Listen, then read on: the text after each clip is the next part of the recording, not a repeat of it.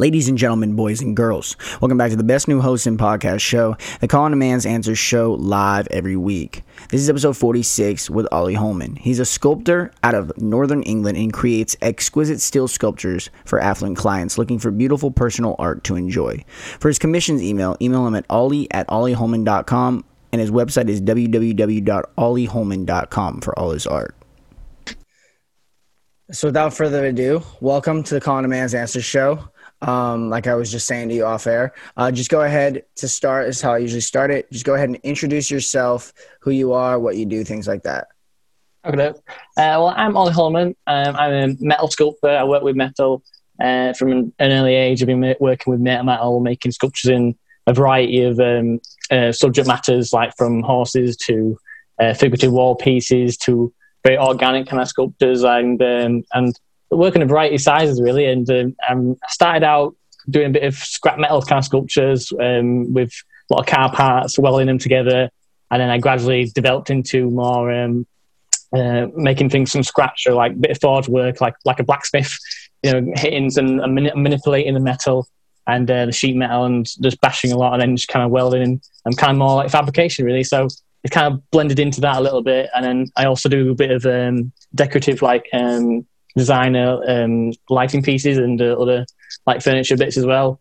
But I'm more into the sculpture section these days. So yeah, hopefully that sums me up. Yeah, that's like I said before, I saw you on Instagram, I think was the social media I saw you on, and I saw you had these, you were like, it was either you posing in front of these super tall like structures of these sculptures, and I was like, that is dope. And I just wanted to talk to you about some of them. So you were saying you do some of the blacksmiths, like hammering stuff now. How did you, you were giving a little rundown, but how did you get into sculpting? Like, was it something you always had a passion for? Or did it kind of just come along? Like, have you always been artistic? How did you get into it like that? Well, I think I owe a lot to my dad. He, as a way of keeping me busy on the weekends, he taught me how to weld. So I was 13, pushing me welding at 13, making sculptures with that. But yes, he taught me how to weld. So I just made use of his scrap pile.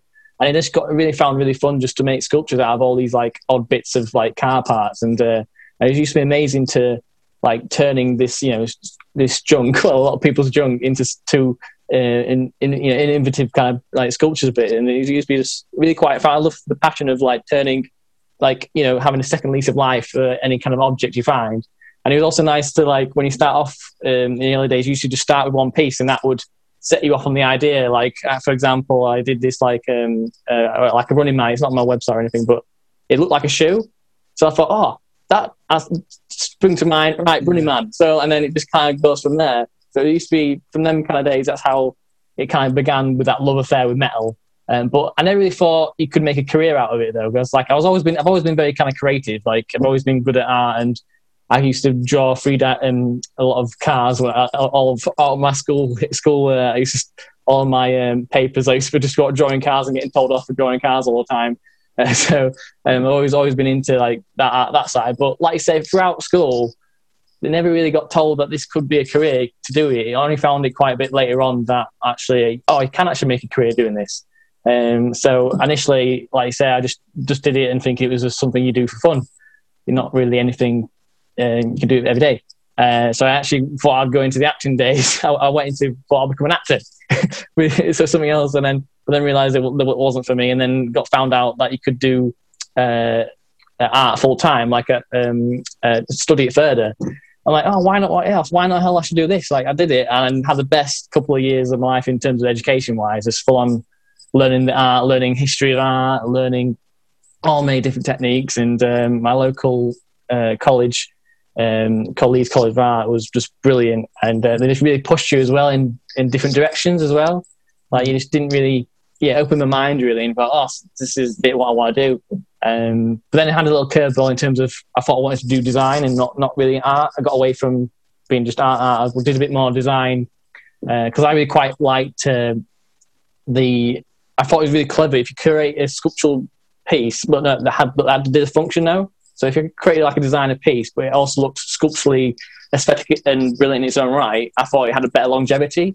and like it'll last for ages, and you'll treat the piece a lot better, and you'll treat it with more respect. And I feel that's the way we should be going now. Have whatever you get, it should be respected, and it should be, you really should really want it, you know. And that's why I have my concept in my design work now, is to do that, create pieces that are very desirable, very, you know, luxury and very, you know, beautifully sculptural kind of pieces. But I think you, like say, well, you respect it like a sculpture. So then that's why I think then gone back into sculpture work. It's kind of, I think I've got a lot of admiration in my sculpture work. So and that's how I got back into sculpture work, to try and make that as a business, really. And I think I feel like I know that's what I'm good at. I feel like there's no one else. I've got a bit more unique style in this metal work. So I think that's why I've continued in that kind of, that progression, really, if that makes sense. No, I've talked to a bit of like artists in their own respect. I've never talked to a sculpture. Ah, there you go, first one. Would it be a sculpturist? A sculptist? That's a sculptor, really. It is weird. Like that's what it is. Yeah. Yeah, but no, it is interesting when you say that, though. It's weird as well. Like as you starting to do this, like that moment to feel like you can call yourself that. It's really weird. Like it's like when your first early days of doing it, you don't feel like I'm an artist, and you're just not sure on yourself because you're not got a lot of, you know, work behind you backing or success or thing. You don't feel like I can't call myself this yet because I'm not doing well enough in my head. You know what I mean? So it's easy enough. Like I go, okay, no, I am a sculptor, but it's all, you know, going on trail. I'm a bit more comfortable in my work and myself, and I've done this a bit longer. So yeah, it's like, okay, well, that is what I am. So yeah. So that's interesting you say that, because I get that. Like early days of this show, I would just say, "Oh, here's an episode of the podcast," or "Here's a podcast episode." Yeah. And now it's like I am a podcaster and I do these things because it has grown. So it is interesting you say that, because you very rarely promote it in the early days, and it's kind of rough. And then as it starts to take off more and more, it almost like takes over like your. Yeah. That's interesting you say that. Back to what I was saying before this, though. So I have talked to a good amount of artists and stuff. And the cool thing that I have seen is that in the 21st century, mainly like 2015 on, when like social media started becoming like really prominent, you see like people doing things creatively or even organically original that they're really passionate about, and making an income or creating a business out of it rather than just getting a standard 9 to 5. So by you saying like you can actually make a career out of it, I think do you think a big part of that comes from this social media expansion that we see in this 21st century? I definitely think like it's in some ways, if you're clever enough to understand the whole craziness of the algorithm works. Oh, sorry, weird thing. Hang on 2 seconds. I'll just get this. Like, my things are doing weird. Hang on. Sorry, there we go. No, you're good. Sorry, I'll answer again. To answer that, I feel like if you understand the whole social media concept of it, like, you know, the whole craziness of how algorithms work and otherwise, how it works to get yourself promoted, it gives, it does definitely give people hope as well. It does give people a lot of incentive, to inspires a lot of people to want to do it. Like you say, because you see on social media, there's so many like artists, so many sculptors, and some ways it can be daunting. Because it's like, oh, how am I going to shine above? How am I going to shine from all of them? But at the same time, it's like you've got this opportunity to get into so many doors. Like you say, you can do it right. I don't feel like I've nailed it. I feel like most artists don't know they've nailed it yet, because I don't really know how the system really works. Really, like, well, you know, you found me from it, so that's amazing. You know, it does have this brilliant connect through everybody, doesn't it? Like through all corners of the world. So it is great in that aspect. If you can nail it, yeah, definitely. I think you can definitely. Well, for my girlfriend, for example, she's an illustrator, and she does a lot of work through Instagram and other social media. And she does really well with it. She gets a lot of business through it, and it's growing and growing a little bit more. And so I can see that snowballing effect a little bit. Like once you work it all out, I can see it going on. But for me, wise, I want to try and grow it, but I'm not just relying focusing on that. I'm trying to go for my audience. I think target market is a bit older, so I'm trying to do more direct marketing of like going to like actual like proper shows, and this is a whole big plan wise for me. So it's kind of knowing what's what you think your market is good for. And it's just, but to answer your question, yes. So if I'm tangenting on something else. No, you're good. No, you're good. Yeah, you were just saying that your market's almost a little older, and so you're trying to do more direct, and I get that. Mm-hmm. I feel like it's always like for specific areas or specific genres. I always think it's definitely you got to find your niche. You got to find the people that will follow you. And sculpting, I guarantee, is like that because the cool thing that I've always known about like sculptures and stuff is like you can always be baffled by them. And this is true with anything that is artistic. It's just sculptures, like it magnifies. Like, I mean, to an extent, like, would you call a super magnificent building a sculpture? Oh yeah, I think in some ways, yes. Yeah, I used to get inspired by buildings like some architects, there are some magnificent kinds. There are some magnificent buildings out there. So definitely, you could definitely get inspired by that. But to answer a little bit about the sculpture factor, like their wow factor, like. I actually did do. After I came back from uni, I started to get into painting a lot, and it used to be like my little Saturday thing. And I got to the point where I was quite good, and I was trying to juggle all these hats because I'm like, I like a bit of painting, I like a bit of sculpture, I like a bit of this, and I couldn't seem to decide where I was. And the one thing that stopped me, what made me go down the sculpture work, I had more success in my sculpture work than I did my painting and other work. I noticed, for me, getting back to what you saying, niching down, I realised I could become more successful, get to the top of the food chain easier if I did my sculpture work. I had, say, a bit more of a wow factor. It made me realise it's not as easy as it is. You know what I mean? It's not. I would say it's a little bit more difficult. You have to obviously have a bit, tools and a bit of the space to do it, wise. But it still is that element of feel like I knew that I had something different in the sculpture element a little bit, and it has that little, say, more wow factor. And it's like amazing. I like to turn people's. What about my work wise is I like to change the perception of metal. A lot of people think of metal and think it's big, robust, and very, very, very strong and just very kind of cold wise. I like to turn that perception into making very organic and very delicate, and I think to surprise a lot of people with some of the stuff I do, that actually they realise it's metal, and so that's the nice bit, that uniqueness of, if you get me, that's what I like to do. Mm-hmm. So. But a little quote, who is it? This is my silly quote. I like to think this anyway. Is Picasso said, I know I don't want to say the big name Picasso, but he said sculpture is the art of, I've got to ruin it now. Is the art of intelligent art. It's basically all about saying it's not just an idea concept, it's idea concept, but three dimensional. It's I need to find I'll get the quote better really, but it was something along the lines of that. So this is going to sound ridiculous, but I think SpongeBob is awesome in a sense. You know what SpongeBob is? I'm sure you do. Yeah. And so I was like, do you know what SpongeBob is? Everyone knows what SpongeBob is. And one of the episodes of SpongeBob that I always think about as intelligent is the episode where they're doing the sculptures and SpongeBob's just super good at it, and Squidward wants to be good at it, but he's not good, and SpongeBob's just natural at it. Do you think that sculpting is something that comes to you naturally, or do you think that you develop the skill over time? So let me put that in a different way. Do you think that you were naturally inclined to want to be a sculptor and be good at it, or do you think that you just artistically sound, and so sculpting you just found it along the way? No, that's a good question. I think I've always had a net sense of three-dimensional form, really. Even when I drawed, I used to always draw in three-dimensional, and used to. At the time, I was quite known. Well, I don't want to say a child prodigy, but I got told a lot, quite wild, a lot of. People from my age, I used to draw very three-dimensional, as a young age.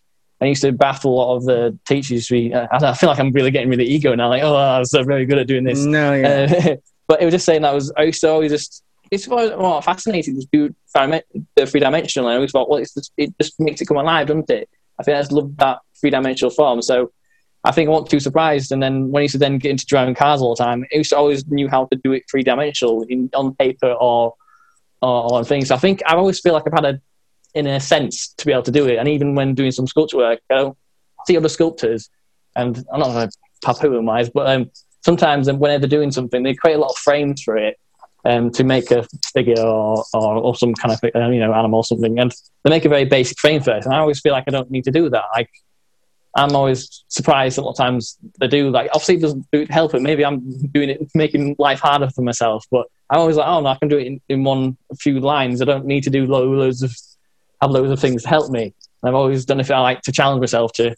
Yeah, so I always feel like I've got a good perception. I don't know. I think so. I do feel there is some in a sense skill. Obviously, you do hone it. I do feel like I have honed it over time. Got more comfortable in your saying. I do think you've pushed the boundaries in, your skill set. But I do think there is that tiny bit of sense. Something. I am fascinated by interests in things, like why people are interested in certain things, why ideas attack the mind of certain people. Yeah. Because it's so important because we're so similar as human beings. We're the same species, but we're all so different. Like not only is there like human beings, but there's also like men and women. Like those are like two humans who are like more alike than different, but so different. And then beyond that, there's people have different IQs, people have different interests, And so I'm always fascinated by why certain people are interested in certain things. And I think to an extent, what I've learned is because before I started this podcast talking to all different types of people, I thought not everybody was creative. I thought some people were creative and some people not. But now that what I'm finding talking to a lot of people is everyone's creative. It's just if they're passionate about what they're creating, if people aren't necessarily tapping into that creativity, maybe they're not passionate about what they're doing. And so I think it's more about like, what I'm learning more about life is you got to find something you're passionate about and then add your own originality to it. And I think that's what you're saying you do with sculptures. Like you have this perception and you see something and then you like mold and then obviously you get better over time. But you get better over time. And so but if you still add some of your own originality to it. Yeah. No, definitely. I get where you're coming from. Because I was like, obviously I don't want to bring this situation at the moment, but it's like I always feel like it's not when people don't find their passion wise, and also realizing don't just think stopgap creativity means being an artist, being musician, being this and that. Creativity is in many aspects. It gets me like it's you can be creative in science, you can be creative in outside of thinking and marketing, or there's lots of aspects to creativity. I don't feel like we don't really. I feel like the world puts the creativity in a box and think, oh, it's only people who do painting or do this. And it's just like, there are lots of, and give it, like I said, and I feel like then you might give it more respect and then realize how precious it is to find, to, like I say, tap and open your passions, because I feel like we're so much more complete as human beings if you have a passion or it's all. And like, Dad always said to me as you go, saying he didn't, wants me just to be happy and doing something that I love and passionate. So he's helped me support my parents have helped me support my career because they wanted me to be happy and they knew that this is what I should be doing. It felt like they knew this is my passion and they wanted me to do it. And so obviously I have the struggles of trying to understand and get it going. And so there's, like I say, it's just, I was thinking with this whole situation, I know I keep I don't want to bring up like this, the COVID and all, but I hope that it's giving people a pause a little bit. I hope it's giving people a little time to reset and go, actually, what is really important in my life? I feel like it has. I've talked to a lot of people I've sometimes bumped into, obviously socially bumped into, and like, oh yeah, I'm thinking about this. And it's just like nice to hear like, it's giving people stopping the whole rat race and starting to realize actually, what do I really want? You know what I mean? It's like there's so much more than just waking up the next day doing something you hate for the next five days and then wait a weekend and then you know what I mean? So it's, and like I say, it's precious. I take really grateful that I get to do whenever I have a bad day sometime, like and I could be no offense to waitresses or something like that, I could be doing something I don't want to do. Yeah. And yeah, so even though we may have a few moments of complaining, it's not, it's going all right, isn't it? So, yeah, hopefully more people find their passions because we've got, endless opportunities. Endless. And I have been saying this since the start of my podcast. COVID has given me the chance to start something like this and grow it. That's great. Yeah, and it's weird too because like before I was like so I'm in college. So let me give you last semester I was I like kind of was doing this, but it was like wasn't really like anything yet. It wasn't like a show. It wasn't like I was promoting it. It was like I would do an episode, be like, hey, you should check this out. Yeah. And I kind of had a feeling that I was like, I could do it, but it wasn't like ready yet. And then as COVID like first hit, like right before COVID hit, I started doing it through Zoom, but I wasn't really posting things, but I was like just feeling like seeing a person face to face seems more personal, I guess. And so we got sent home because of COVID and everything. Everything blew up. This was March of last year. Okay. Scratch everything I'm saying. Scratch everything I was thinking. Scratch everything I'm saying. We get this. Fast forward to after we get sent home. So I'm already sent home, and then I started this. But it wasn't really anything. And then last semester, which COVID was already happening, that's when it started building up. And then I go home for winter break, and that's when it really took off. So we didn't play football. So I played football here, and we didn't play football all last semester. And it kind of had this podcast idea stirring in my head, you know? Yeah. And then I finally went home and I was free and I was just like talking to some of my friends and things like that. And then I was like, hey, like, do you want to come on the show? And they were like, yeah. And then it started building up, and then I would start DMing people, and now it's where it's at. And one thing I've always told people is like, what this is giving me, what COVID is giving me is like you were saying, is giving me a pause. It's like, I don't have to just be a student athlete. Like I can follow some other passions. And, you know, one thing I will say to people, I try to tell people like a lot that I'm close to a lot, this is if you have an idea and you can't get that idea stuck out of your head and it's something you can pause it and do, just try it, man. Like who cares if you fail? Like just try it. And I think you would agree. Yeah, definitely. It is interesting, like you say, like when you hear people who like you say, have like an itch or something about like, you know, you talk to some people like, oh, I really wanted to do this once ages ago. And like, you think how sad it is. Like, well, you could have given it a go, and then, like you say, you feel, you know, it's like you'll just burn on you for the rest of your life and everything. But that's why, like I say, I know, and positive is to look on that and realize, you know, at your age you are, and I take that as an inspiration. Well, don't go down that path. Then come on, we need to, you know, keep pushing the boundaries a little bit more. And I do feel like sometimes I am a bit bugged to be a bit cautious, but it's but the alarm was going at me.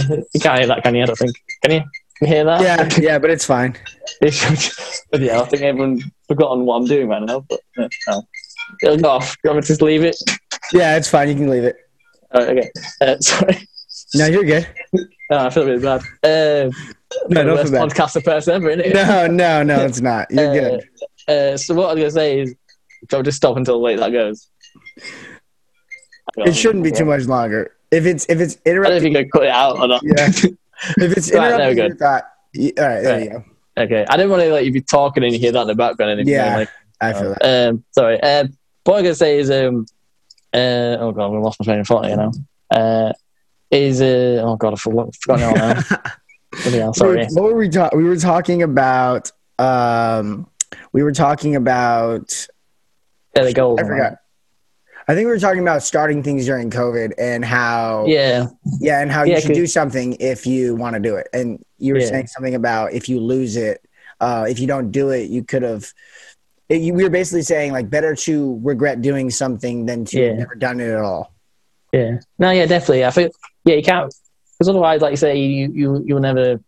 You never know what the possibilities. And I will say, I was going to say though is like, I'm trying consciously to be like that and push yourself a bit more. And it's hard, like, because like sometimes I have the tendency to struggle to keep pushing yourself. It's quite hard sometimes. You get quite cautious to.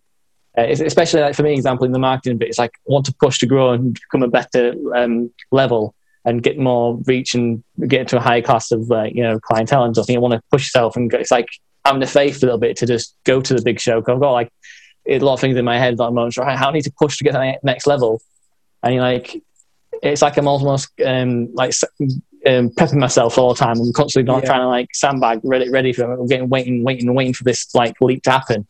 And then obviously this COVID thing, I'm like, right, I get all the guys, things happen. Then COVID, I was like, oh god damn it, this is where. So I'm constantly feel like I've always been like just prepping myself, waiting for this big kind of like leap to the world a little bit more, like some big shows are going to do. And like that is one bit with me, why I need to realize to push yourself to just go for it. Sometimes, like I've been working up towards work-wise. It's like, yeah, you want to, yeah, that's still all I can say. I'm an issue as well. I know doing well so far, but it can still get these lingering things. So, like I say, it keeps me going to think, no, I know I want to be my end goal. I want to be over there, the higher earning bit. So that keeps you that fire in you to go, well, I'm not there yet. You always want us to reach this next height, really. So I always wonder, like, that, like, I no offense to people who like, want to, if they just want to do the, Monday, Friday job and seem to be happy and do it. Because there's a lot of people out there just maybe want that kind of life. And I just think sometimes I feel a bit bad when I'm like, oh, why you should have more of an ambition to do this, or you should do this, or, push yourself. At the same time, if you're happy doing it, if you enjoy what you're doing, though, I don't think there's no pressure. I feel like there's so much less depression in your head, less mental issues, less, and there's lots of, as long as you're doing something what you're happy with, that means, because there is a lot of stress, like say, if you don't, with the self-employed stuff and doing something your own business, there's a lot of stresses, obviously. So if that puts a lot of people off and puts strain on yourself, then like I say, do something else. It's just doing that thing that's happy. Like, I mean, I could have easily done just become a blacksmith for apprentice. I could have gone down that route. And as long as I'm still making stuff like that, and all the worries of being a business owner and all that lot are out of my hands. It's the employer's, issue. So it could, that kind of routes, but I still would have been happy. I think. But at the same time, me, I've got this bit of ego. I want to have my name out there and be, top dollar, sculptor. So, but yeah, so I don't know if that helps answer your question. No, it does. It does.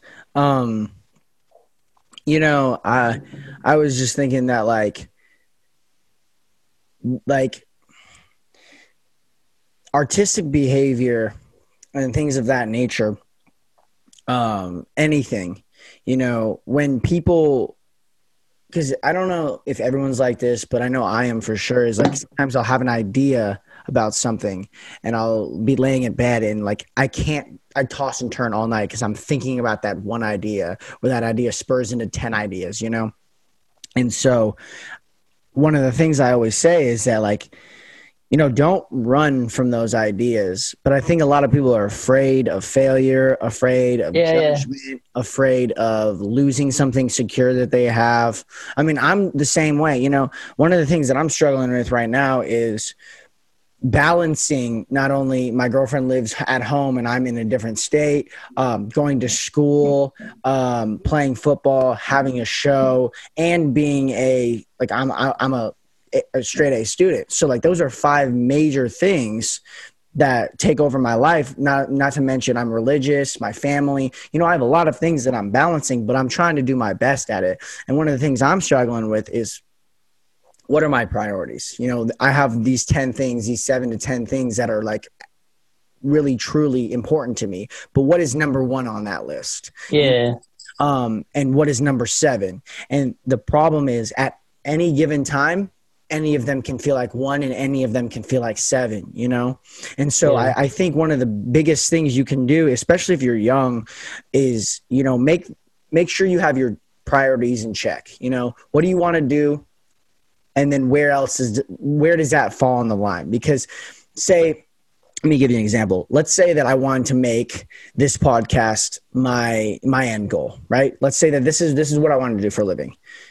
But on my list of my priorities, it's number 7. That's not going to happen. You're not putting enough time into it. You're not grinding for what you want. If it's the 7th most important thing to you, you're not going to make it the number 1 thing. It's got to be 1 or 2 after family or loved ones. It's got to be something you strive for. And if it's not, you got to be ready to understand that you're not going to get it.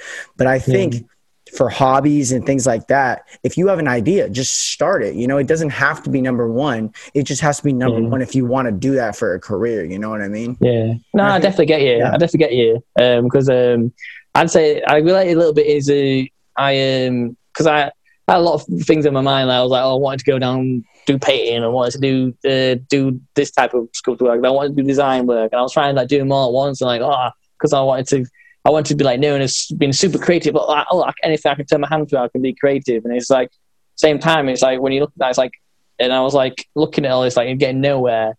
And thinking like, why is this not working out? It's not working out. And also on my social media channels, I had a bit of everything, a bit of painting in there, a bit of the, my lighting bit and all this big sculpture work. And it's like, when I look at it, I'm thinking, if I look at it like as an observer, like someone else looking at it, I'm thinking, what the hell is this guy doing? It would be like, what the hell, what's going on here? You don't know what he got, like say, he doesn't got no career path. It looks like he's got no direction. He's got no kind of like thought about where he's going to go really. So I remember thinking, right, I need to just, focus on one, like say, and focus on what your real passions are. And so when I realised, and I had that hard down sit to yourself, I thought, right, be a sculptor. Be a sculptor, that's what I did. And I thought, right, that's what the biggest one I want to do. It's that. And how am I going to make that happen, like say? And so it's exactly so with your podcast, like, you've had this idea, you want to do it, you need that, and then it's just burn that itch, and if it doesn't work, then you can say you've done it. But if you'll never know until you start doing it. But also the thing I was going to say though is you've got to keep and not get daunted by the because it's always think when it's your idea, it's so precious, and you can get quite sensitive to whenever you know what I mean. It's when it's your, like for me, when anyone talks about your business or your outreach, so like it's hard to not be too sensitive to it when someone says something about it, or when you must find in the early days when you go, oh, what the hell are you doing this for? Or you know what I mean? And you try and make it able to do it. Yeah, exactly. It's like you don't need any of that anyway. You've already got enough of them bloody demons in your head, probably, aren't you? Yeah. So you can't let. So it's quite hard to sometimes have to have that tough shell a little bit to just have faith in it, have faith that, and like you say, keep bringing yourself back to the enjoyment factor. I think that's what for me wise is keep bringing back into the enjoyment factor is why you want to do it, and you enjoy it, and then that keeps the fuel going. I think in my eyes it does. And obviously, to me, obviously encouragement helps. And when you start doing well a little bit, you know you're doing quite well. I think everybody gets suckered down to that when you want to feel like we're doing good in something, don't we? So, and that did obviously help me a little bit, because I thought, oh, you're doing really good. You're good at this. You're good at that. Okay, so you kind of that added to the fuel to keep it going. So it is hard if you straight away something new. Like I feel like it'd be easy for me because I've always had an arty side, and everyone's always known me. I've been quite good at art. So I've always been from an early age had a kind of a path. It feels like when I think of it, I've always had a kind of path towards the art really without me knowing. And whereas always with other people wise, it's weird to. And I've taken it for granted. I feel so blessed the fact that I talk to some people and like, I don't know what I want to do. I want to do it. And I think it's really sad. I always really like, oh, come on, what can I? I always feel like want to try and find them a passion. I want to find them a cause. And I always keep saying you want to keep trying different things. It's just you'll find even if you're passionate, like say one little hobby, a little bit like, or just even if it's playing golf, or even if it's just if that's your main thing and passion, maybe do something more linked towards it and work in that industry or something instead of just being okay, I have my one little hobby on the weekend. You know what I mean? Maybe make it more of your passion, if you get me, and then you wouldn't be. Anyway, I don't know if I'm answer the question. No, you are. Yeah. Isn't it crazy how like 100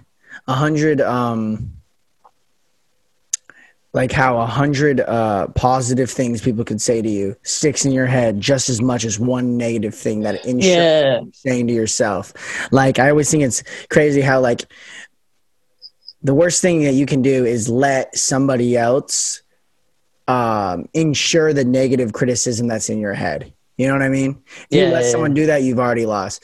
Because like you get a let me give you an example. You get let's say someone's like, oh, this piece is brilliant. You feel good for that moment, but it's really easy to let it go. You don't harp on it all day. But if someone's like, God, that is god awful. That is dog water. Get out of here. You're probably like thinking about it all day. You're like, going out of the way, am I dog water? Like, and it's one of the things you have to realize is you got to let go. You got to let go of the negative, just like just as well as you let go of the positive. You feel it for a second. You think about it, and if it's actual criticism, Because there's a difference between someone being like, hey, you know, this piece needs another thing. Maybe you should try this. Something who knows something about sculpting or something who knows something about what I do. That's like positive criticism. You're like, and you're like, maybe you'll be like, damn, that hurts a little bit, but like you learn from it and you grow. Then someone just being like, your dog water. Like they're just being a hater, you know? Yeah. No, definitely. I think I relate to that. Yeah, because I feel like you've got. That's something I am learning a lot more. Is that analyzing your ego a little bit and just constantly like I'm trying to always keep it in check a little bit and realize when people say things like say it's just a thought, it's just they don't have any power. It's just a thought at the end of the day, and try and remember that. It is hard too, though. I still, you know, it's easy saying it like now, but it is hard to like just let them just channel through and not be like say cling a hold to you. Because I can say the same thing when you get positive comments. Sometimes it's. This way we are British wise, but sometimes when someone says nice things to you, like you go, "Oh yeah, it's all right, you're poo-pooing. It's like no, maybe just accept that. So he's like, accept it. Like it's like no, it was good. Yeah, okay, yeah, thanks. Yeah, it's good. It's good. And you just accept it, like saying and feel it. And yeah, like you say, and then everything else that doesn't, you know, serve you any purpose, you just let it go, shouldn't you? And so, and I'll just take the criticism on board, like you say, because I do feel like I've learned to. Looking from other kind of sculptors and getting some. If it has been hard to kind of get critique a little bit because obviously when we early starting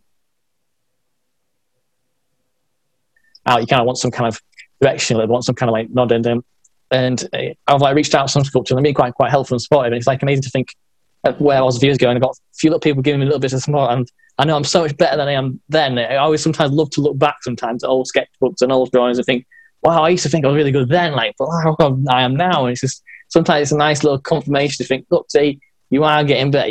It's just this nice progression thing. If you're keeping at it, you are progressing something else. It's exciting to think, where could I be next? Then I'm like, I'm only still under 30 yet. So well, I've got one more year of being under 30. And like, still the world's my oyster. Still feel I can get more done. But at the same time, you always want to do more, like instantly, don't you? But I'm starting to realise it's that journey. It's enjoyable, isn't it? It's enjoyable to progress. Instant gratification versus delayed gratification. So you put off something for instant gratification, like playing video games or partying, you know, if you like, that's all good and fun once in a while, you know, but if you do it for months on end, delaying things or pushing off things that you know you want to do or know you need to do, that's when it becomes a problem.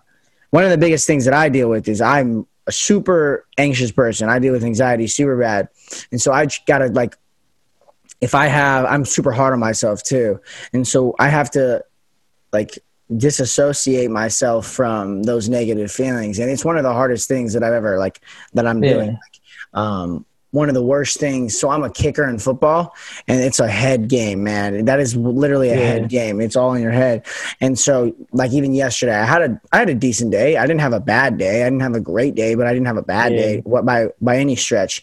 And the last day I've been in my head about it thinking like, how did I do bad? You know, things like that. So it's like, you know, one of those things is you can't listen to those internal thoughts, you know, because they're not you. And everyone deals with them, but like if you let them just circulate there and postulate, man, you can find yourself in a world of hurt. And no, it's not by any stretch or your imagination, because you can feel it, you know. So disassociating yourself with those negative thoughts and making sure you know that that's not you. Do you have like mechanisms? Do you do any mechanisms to try and like to detach it, or are you still working? This is grit. I try to. One of the things I try to do. One is take your vitamins. That's the one thing I say is you should always take your vitamins. Especially, I live in the Pacific Northwest of the United States for college, and it's super gloomy here. And I'm from Vegas, where it's super sunny. So vitamin D is something that's super like not get any. My heart. Yeah. So when I'm here, I have to take vitamin D, or else I'll be like low in my mood. And then I also try to breathe when I'm getting like that. And then another thing is write down like writing down, if I'm really bad in my head, writing down like, okay, what are you actually worried about? That's a good idea. Yeah. And then what are like thoughts that like could happen, the worst things that could happen or could have happened, and the best things that could have happened, and then what probably happened, you know, or what probably is going to happen. So it's finding that balance of good and bad to keep you growing and keep you getting better, but also not keeping you like contained in like chains. That's what I do. Yeah, I feel like you say, I try and think sometimes like when I think, I'm like, why am I thinking this? Why you're just trying to answer the question, like you say, you're asking questions, and they go like, why is this coming now? Why, and what's the issue? And then, like I said, but it's good as an idea to write them down, and it might become easier to clarity. It's once you get them. I feel like for me, it's like once you get them thoughts and out identified as just thoughts, and instead of disattaching them from physically you, I just think they're just a thought. And I've tried to think of him like not like the drunk monkey in your head a little bit, like that he's just constantly trying to throw things out to get your attention. Mm-hmm. I try to keep thinking like that and just think he's just someone who's trying to put a movie reel on you on a time, and he's just trying to. He knows you're scared of the the not the good ones, so he keeps pulling them out. You get more of a reaction from them. So I try and think of it in that way. But yeah, writing it down is a good idea. I feel like because that's as long as that's me. For me, it's just trying to see if you can get them out and realize they're not part of you. But that's a good idea. I'm going to write that down actually. Write them down here. So you write them down, you get them out, and you can read them. Yeah, and see how stupid they are. Yeah. Then you'll realize, because it sounds so right in your head. Negative thoughts sound so correct when they're speaking to you. Like, you suck, you're not good, you're not gonna.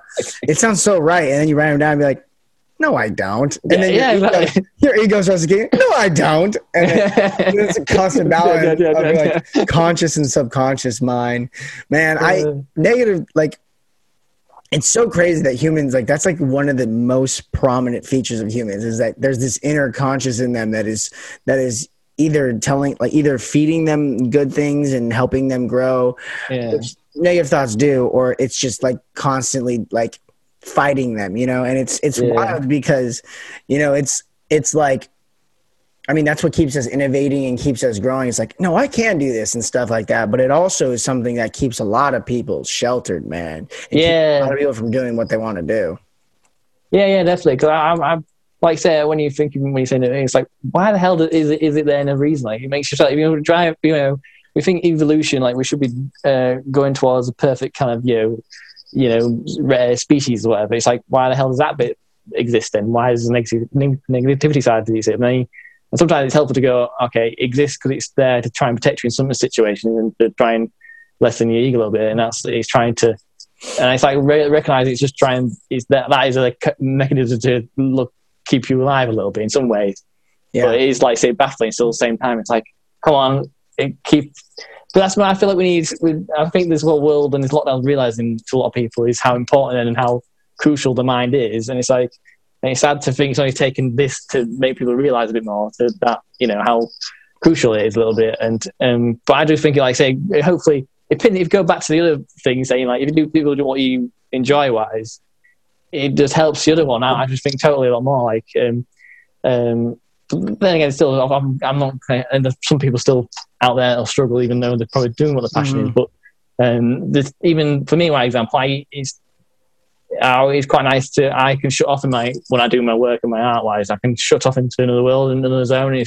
That's my escapism. It's like you can, so that's why I feel like it's quite lucky in doing art wise. You can, take yourself in somewhere else, and it's quite nice to, but for example, in your podcast, you might be talking, I always think sometimes, it's interesting we have like all these different characters. I always feel like we have this character like, like it's for me, first time meeting you, I'm kind of in another character at the moment. You know what I mean? I'm not like fully me. Or I'm like, you know what I mean? Like you're in this sort of zone a little bit, and it's all good. You're a nice guy. Like it's all good. But I'm just saying, like, it's like don't after like say meet a few times, I'll start to get more comfortable.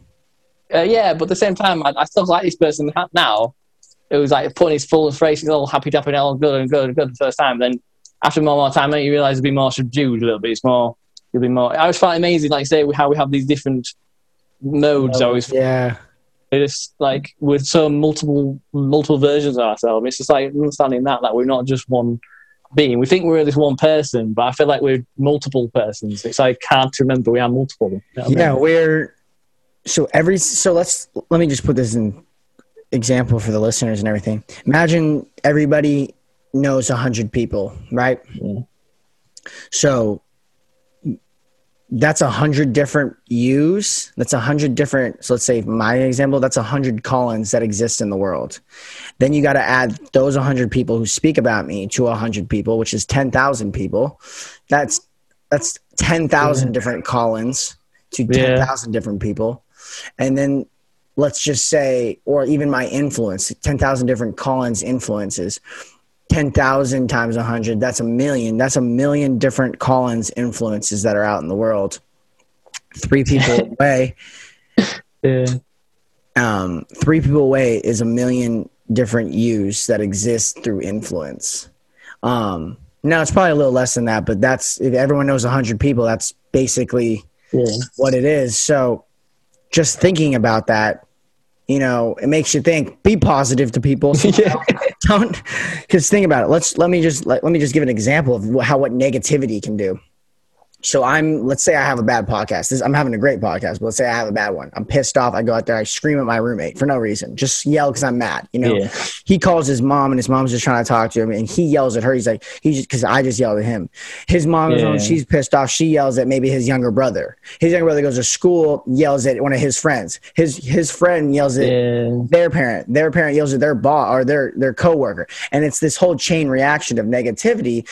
Meanwhile, I'm having a great podcast. We're having a great one. I give you a couple of smiles. You give another person a smile. Smile. And it's a chain reaction. It's a chain reaction of positivity or negativity. So next time, before you think of yelling at someone because you're pissed off, think about what the chain reaction of your actions actually are.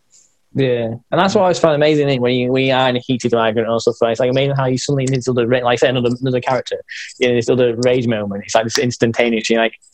And it can go just as quickly. It's just to remember that it can just go like that. So it's like just quickly get out of the way.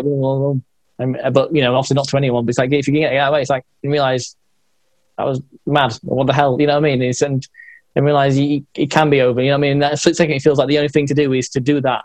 And I know for me, it's maybe there's a lesson to realise is that it'll go straight away and you'll think completely different as soon as you've vented or whatever.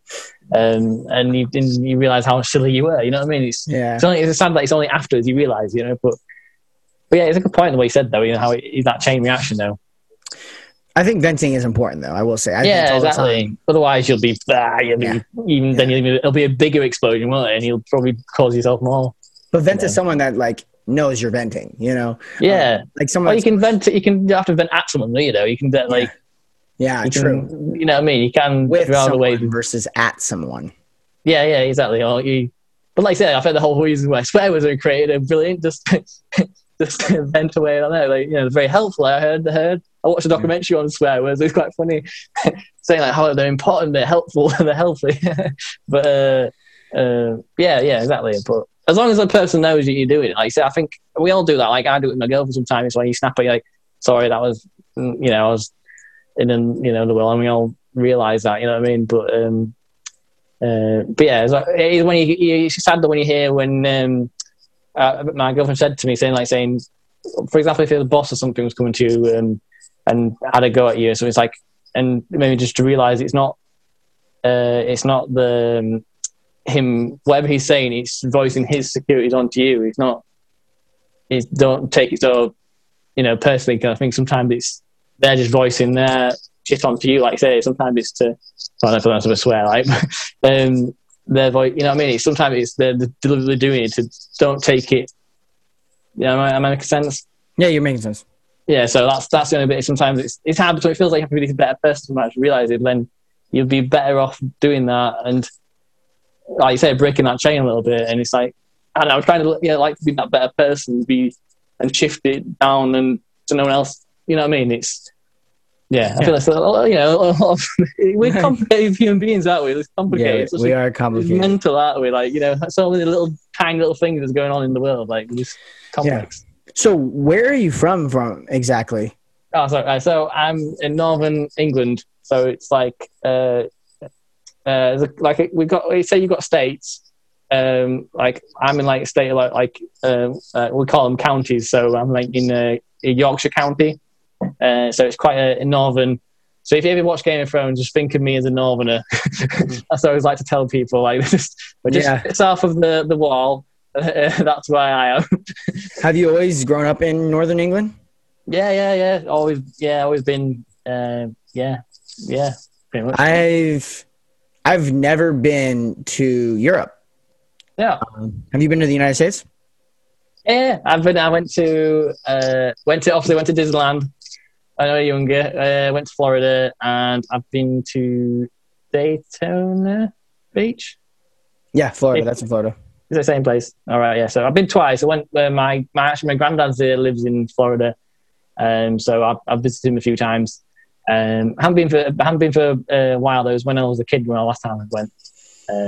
But I do want to go again. Do want to go. I want to.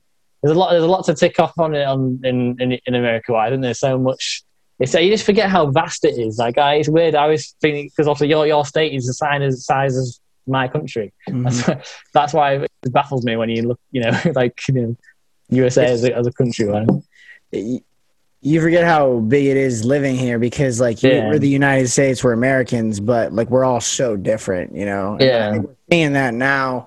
We're finally seeing that. There's we're having the big argument right now is the progressive urban people who live in cities, people who are more educated versus the blue collar middle ground states, rural. And I think a lot of the argument is that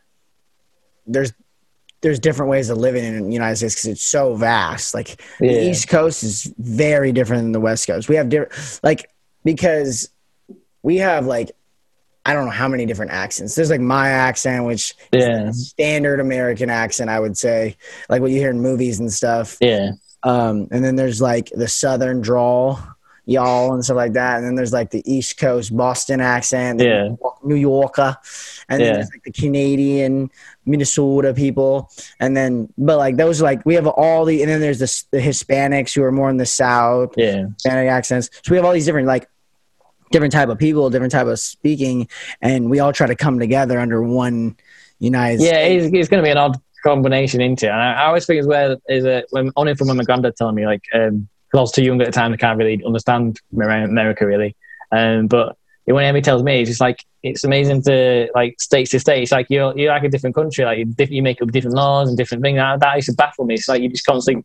You're not in a different country yet. You are. It seems to me. I don't know from overhearing him why it sounds like say you've just turned into one state to another. It's this is this rule, that's this rule, and this is what I mean. It's different. So this is what I can help you with because I am a political science student. The way the United States works is federalism. Do you know what federalism is? You might not. No.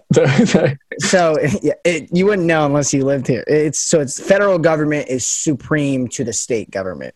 And that wasn't really always the case. When we first came here from England and we first were declaring our independence, we had the Articles of Confederation, which was the states were supreme. It was a confederation of states. The states were supreme to the federal government. And then we were nope, doesn't work because the federal government had no power. And they were we can't tax, we need armies and we need things that unify us. So then what we did was they wrote James Madison, the founders, John Adams, John Jay, all them, they wrote Thomas Jefferson, if you know any, George Washington. Yeah, I remember. They ring a bell. Yeah, they wrote the Constitution, and which is this very vast, vague written Constitution. That's the thing that brought you all together. Then but what really brought us together was so the Bill of Rights. Do you know what? I'm sure England has. I've heard it. I don't know the importance. I've heard all these in movies, like you say. Yeah. So Bill of Rights is just the 10 first amendments to the Constitution, which is we have the right to free speech, the right to bear arms, things like that. And so, but the states didn't think that they were a part of that for a while. So the states thought that they had the Bill of Rights, the federal Bill of Rights, because at first it only applied to the federal government. And then the 14th Amendment, was the big one. It made all people born citizens, so slaves. It made the slave citizens, or they weren't slaves then because of the 13th Amendment, but they were the African Americans. They were finally citizens, and it also made the Bill of Rights apply to the states. So the states couldn't enact a law that went against the federal government. So that's why we see marijuana is illegal federally, but it's legal in certain states. Yeah, that's a bit of baffling. I say, you hear a lot about it in the news, like some bits going. It's how the hell something can be something like that extreme? You'd be you know what I mean? It baffles me. So it all comes from the 10th Amendment. The 10th Amendment says, that all powers not written down to the federal government goes to the states to decide. So the federal government is supreme. So whatever the federal government says is reigns supreme, but the states get to they get some powers. That's why abortion's a hot topic right now, because the federal government through the Supreme Court enacted it unconstitutional. But for a while, states were allowed to make abortion illegal. So it's becoming it becomes a problem with state tradition versus the federal government's power. That's kind of the clash we're having right now. Jeez, she must be so confused all the time. It's like God, just locking knuckleheads, and then actually, it's like who's got the right? I don't know. Yeah, it must be such a weird, confusing. United States is. It's wild. It's Wild West. Complex. It's definitely complex. We learned most of our stuff from you guys, though, like Blackstone and common law and stuff. What I learned that was fascinating about you guys is your Constitution is unwritten. So you guys basically act on social norms and things like that. Really? Yeah. What's I mean? We just kind of take it for example, or take it for granted, or we just do it because of. Well, your parliament is supreme. You know. Yeah. Yeah. Like what they say, no one can really challenge that. We have the separation of power. So there's the president, the Congress, and the Supreme Court, and they challenge each other all the time. No one really has power. Nothing really happens in the United States unless it goes to the Supreme Court, because everyone they all check each other. So I thought it was fascinating that you guys have parliament supremacy, because your guys' prime minister is in parliament, which is common for us. It's wild. You see that every time we have an MP. Also, it's probably similar to that, don't you, where you have an MP or you have a person represents your area and to represent you. That's what we have is an MP, but I don't know. I'm guessing they have the same. So that would be so there's the House of Representatives is representatives for districts. So it'd be Clark County, which is Las Vegas, Nevada, would have a representative. And then or have a couple of representatives, and then Senate is 2 Congress people per state. And that would be from each state, and they have the states, right? And then there would be the president, who's the United States, head of state, and head of government. And then there's the Supreme Court, which is the law of the land. Yeah. It's amazing to think you actually get anything. So when you explained it out to me, it feels amazing you actually can, because actually get anything done. Yeah. That's the problem. We don't get anything done. They just argue all the time. That's kind of there's never been any middle ground. The one thing that's been politics with me in our country is I just get so fed up is when, because obviously you guys, there's only really mainly 2 major parties really. We have some other parties but it's mainly Conservative and Labour. And it's it annoys me it's always every time you watch the Commons of them battling it out of discussing a topic or whatever, and trying to argue whatever. And it's just no matter what this party thinks, this side will just disagree with it just for the sake of it, because you don't want to be them. Yet I would trust. This is what gets me annoying. I bet there's actually common middle ground more often than not, but they just will say there's not just because it's no, we don't want to be part of that. And we have all these politicians all the time the very this and very that. And it's I would respect someone so much more. Because we just don't believe any gospel lawyer and any politician, and it's probably the same way, you just can't trust them as far as you can throw them. But what I'm saying is, I would trust so much more someone who goes, actually, I agree on this, I don't agree on that, I don't know, and because that is life. Some people agree on this, but that, or I disagree on this, but that is a person. We are different. You know what I mean? It's just, but it's always no, I'm definitely not. Yeah, everything on that and everything on that. I don't like you. It's just that's what annoys me so much about politics. But that's the shitty thing is that's how America started. The American Constitution, because a bunch of men got together and argued about how and then created the Constitution on what they agreed about, what they disagreed about. And now it's turned into, at least the United States, and I'm sure the whole world is turned into, if you disagree with me, you're the enemy. And that's how things get done, dude. They're built on the First Amendment of the Constitution is freedom of speech and expression of religion. We are built on the proposition that everybody's different, and you should be able to say what you can, say what you want against other people. We should learn and grow. And so it's shitty that like we've come to a time in life where, you know, speaking is become like, you know, like speaking is for a certain people. Like, you know, I feel like some people feel like who are like, I said this in class yesterday in my constitutionalism class. I said, you know, I think the people who are actually should be speaking about this stuff and should be debating are scared to, or like they don't want to. Yeah. Time. Yeah. Yeah. Or the person who's like an expert in that area. So it's like, who should really like say, you should, the only person we should be listening to. Oh no, I'm not allowed to say this, like I say, because I've been paid into it, and then it's all that at the end of the day. It's all money behind it and all that lot, and it's just annoying to like say it's, you know, you didn't get the facts in it. I'm gonna say something, I forgot now, but not now.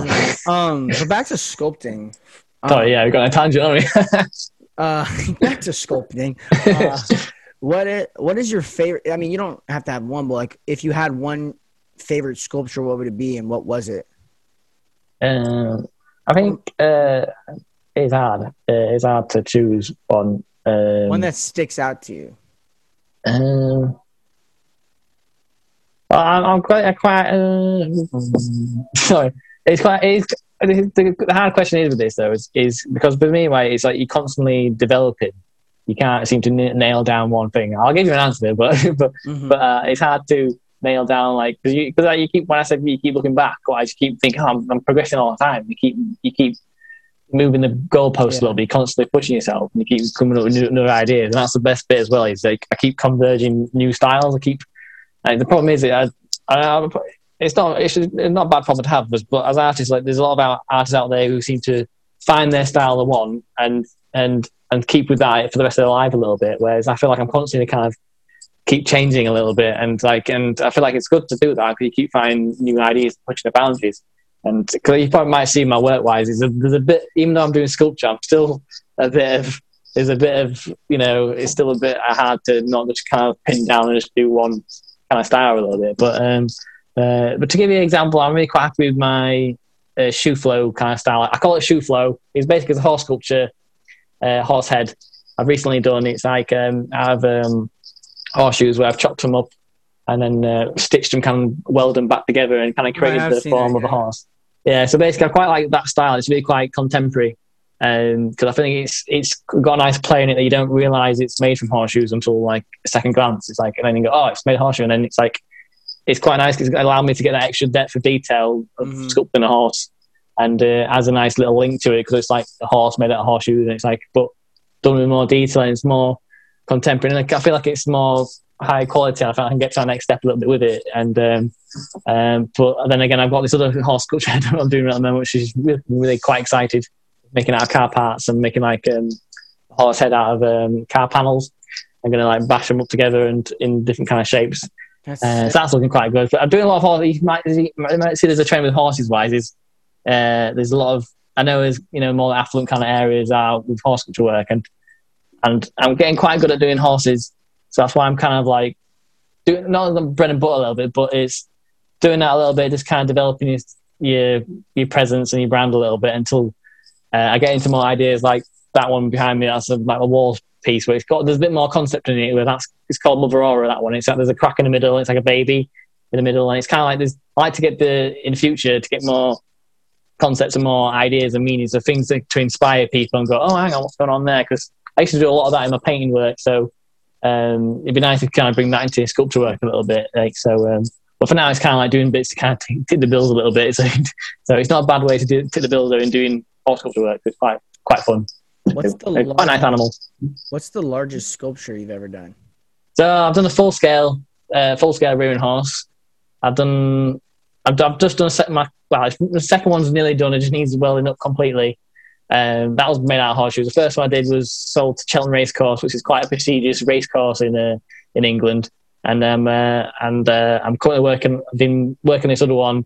As mainly the reason why I did it was because I did the first one. I knew I could improve. I did the first one. I started that when I was 14, so I was like, I got to give myself some credit. It wasn't the best, like, you know, at the same time as how old I was, and I was wanting to do a better job to make it more anatomically correct and more in proportion to a normal horse. And I had this other style of like using the sides of the horseshoes, as well as like the faces of them. to like create like the muscle strands, and it just adds more detail into a horse sculpture. And it's quite good.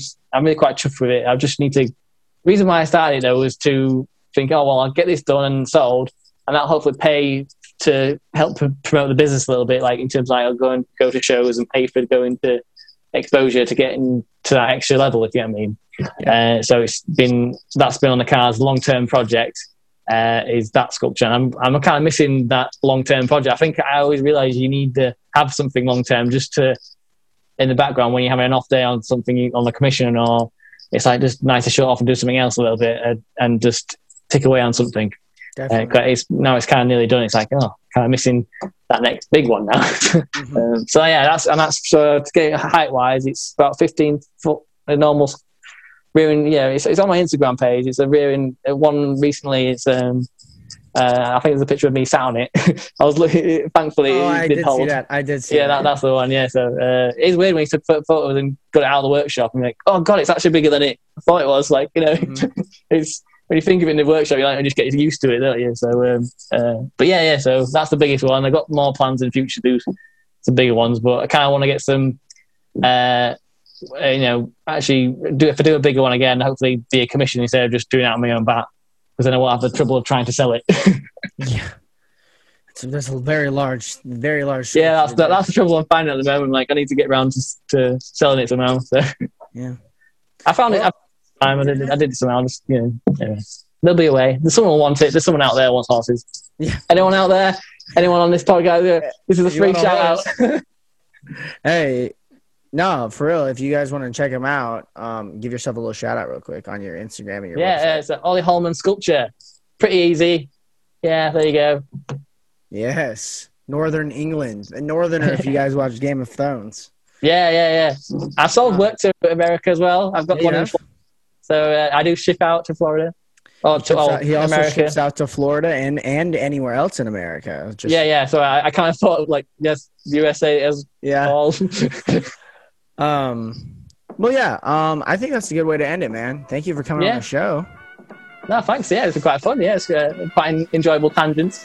Episode 46 with Ollie Holman, a sculptor out in Northern England. I love social media because it gets me to connect with people who maybe don't have the same interests as me, or maybe don't live in the same country as me. This podcast and Zoom has really changed my life. If you guys like it, give it a like, share, subscribe, download. Tell your friends about the Call and Demands Answers show. Check me in next week when I have my new episode out. And as always, stay demanding.